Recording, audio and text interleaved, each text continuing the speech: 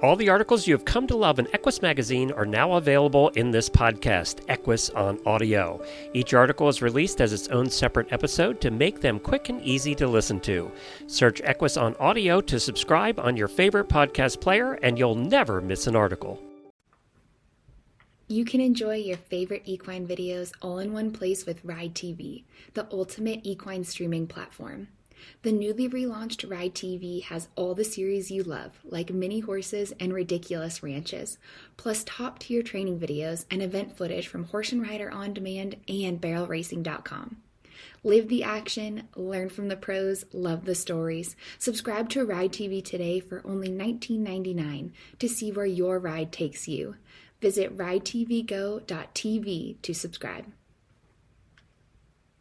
This article was posted on October 26, 2023, and is titled, Joint-Friendly Training for Your Horse.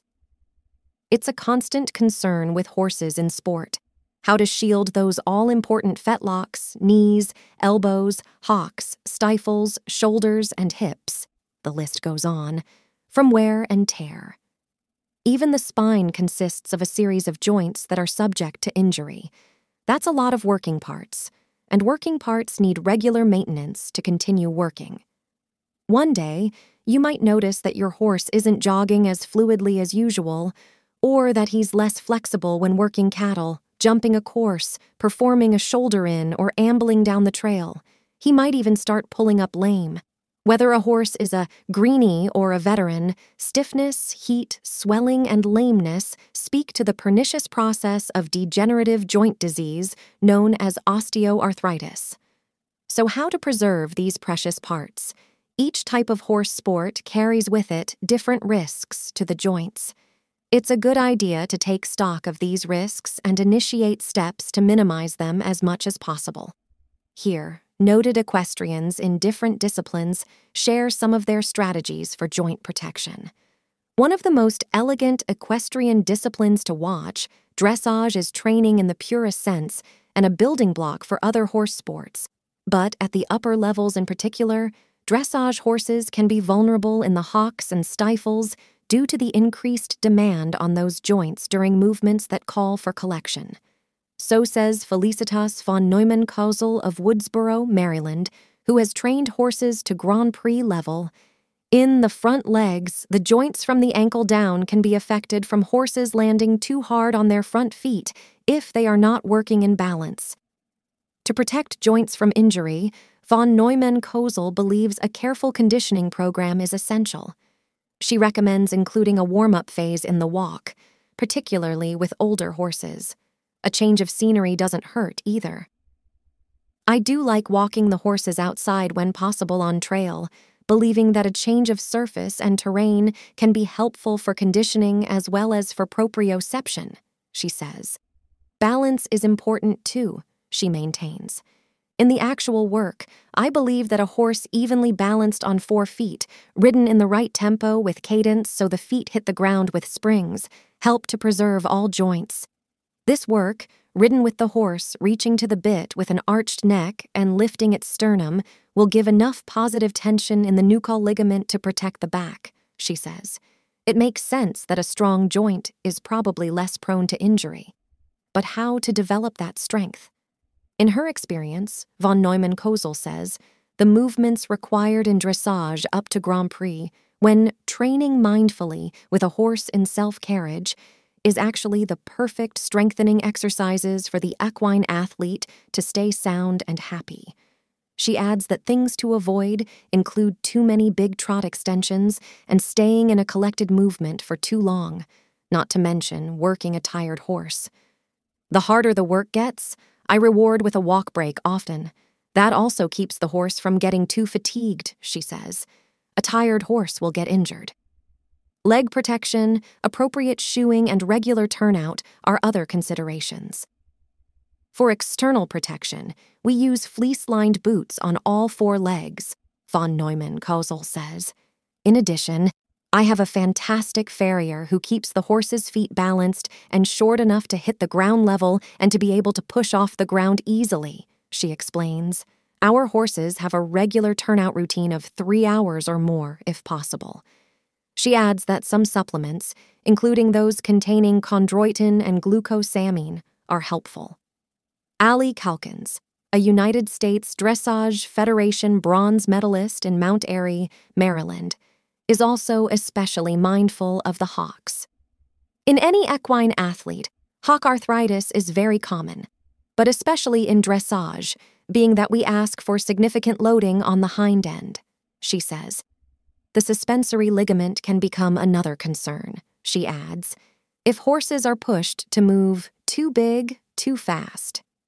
For this reason, Calkins takes a conservative approach when training young horses, especially the late-maturing warm bloods that dominate the sport.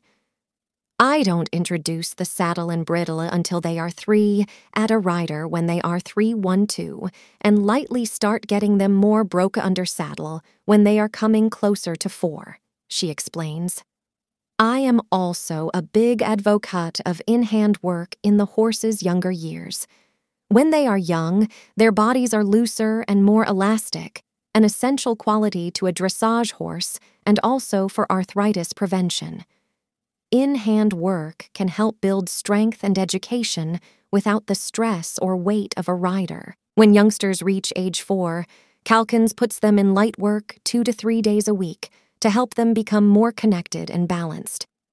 Teaching horses how to be supple and equally use both sides of their bodies is another key to long-term soundness, she says.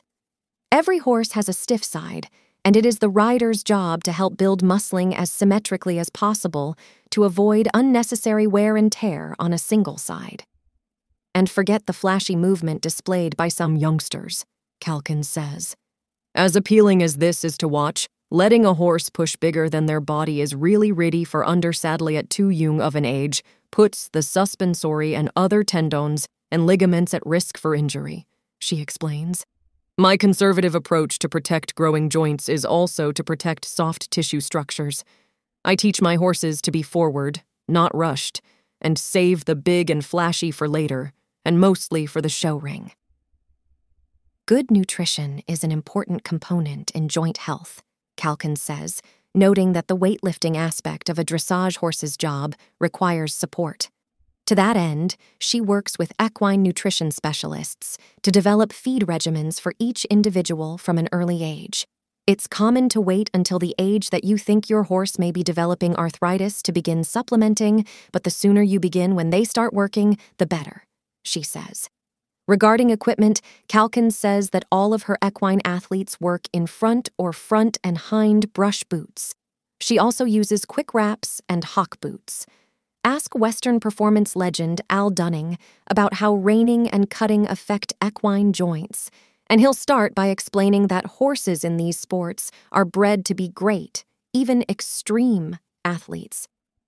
These horses must stop hard, which is stressful on both hind and front joints, says Dunning, who trains out of Scottsdale, Arizona. The reining horse turns around in his spins in an abnormal motion that horses don't do naturally. Also, the low-down, right and left movement of a cutting horse taxes joints to the maximum. Not surprisingly, the hocks and stifles bear the brunt of this stress. The risk, says Dunning, is that tendon and ligaments subjected to this kind of exertion, especially with a lot of stopping, can sustain injury, which can contribute to arthritis down the road. To guard against this, Dunning relies on a consistent exercise regimen and never works a horse hard unless he's in top condition, with an emphasis on strength and stamina. We look at our horses as we do a human athlete and know that proper exercise, nutrition, supplements, and enough rest are key. Proper warm-up exercises and stretching to warm up before working are also necessary, he notes. Then there's the issue of shoeing. Making sure our horses are shod properly and at correct intervals is important to be sure the upper columns of joints are not tweaked by footfall problems, Dunning says. The bottom line, good technical shoeing can help protect the joints of a reining or cutting horse. In reining horses, Dunning explains that performance shoeing will allow both the front and back feet to move properly without interference or adverse traction in a deep slide. If a cutting horse is shod, he says that balanced feet, backed up front toes, and tight shoes with no overhang should enable quick movement with less chance of injury. In addition, he uses front and hind boots on reining and cutting horses, but stresses that they must be applied properly, conform well to the leg and guard against concussion issues. Depending on the exact activity, we also use splint boots, skid boots, bell boots, and knee boots, he adds. The show hunters, jumpers, and equitation horses that are Scott Lico's stock in trade have one thing in common: jumping. Visualize the hind legs acting as springs with every gravity-defying leap. While a well-executed jump looks effortless, it can take a toll on joints. A United States Hunter-Jumper Association certified trainer, Lico, who works out of Lakeview Terrace, California, has studied under many of the sport's masters and specializes in high-performance show jumpers. The stress of jumping most affects the coffin joint, fetlock, hock, and stifle, he says. In my experience, navicular disease is also a common cause of lameness in the jumping horse, Lico notes. He repeats a familiar refrain among hunter-jumper veterans. A horse only has so many jumps in its lifetime, and we must take care to not overjump and to preserve the horse's soundness.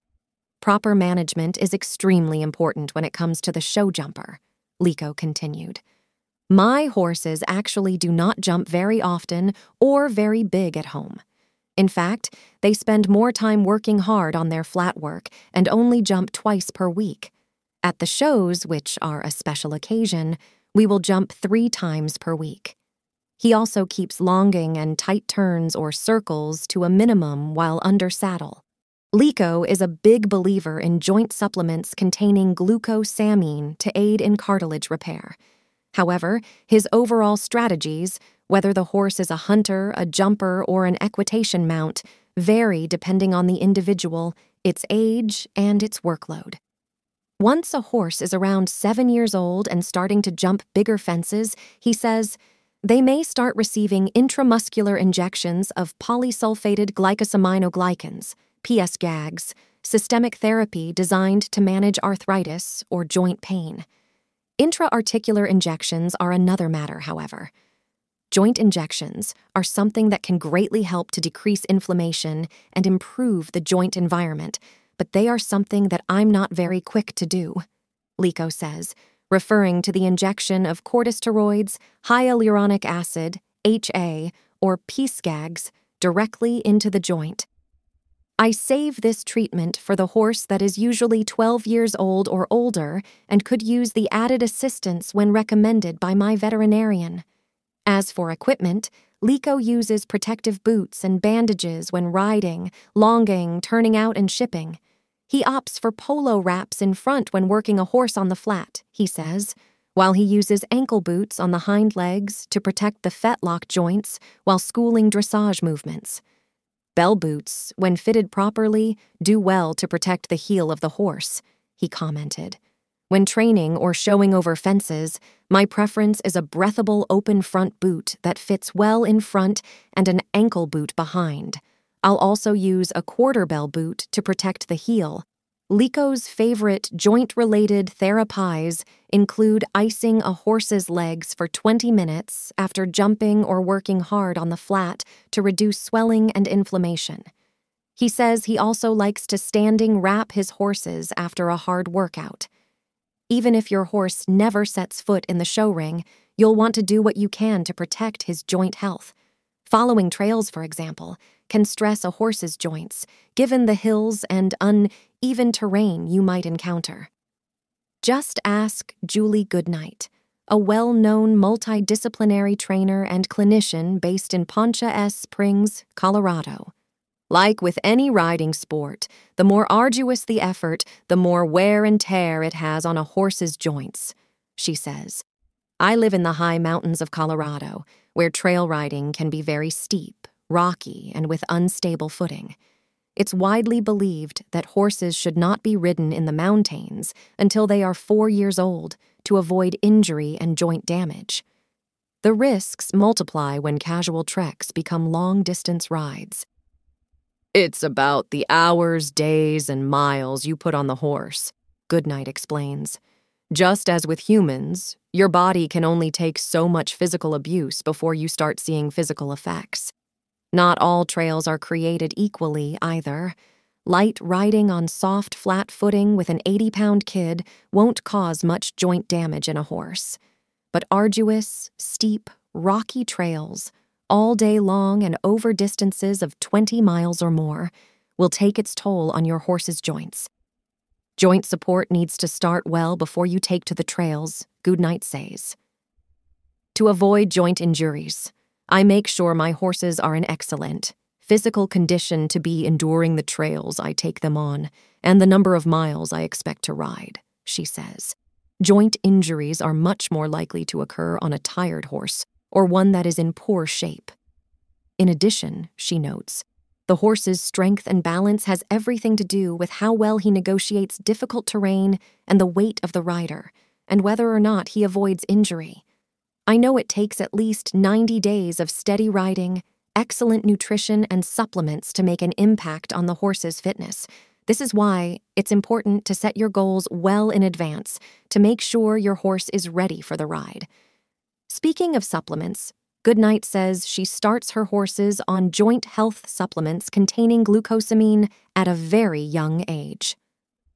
Though such supplements can be expensive, Goodnight says she's found that you get what you pay for. I only feed my horses supplements that have pure ingredients, a high level of quality control. In addition, Goodnight says, if I have a young and/or green horse that might spook at times or may not be sure-footed yet, protective boots could help prevent injury. But she adds that boots can pose certain challenges on the trail if they become loose, get wet, heat up a leg, or even comes off while riding in company.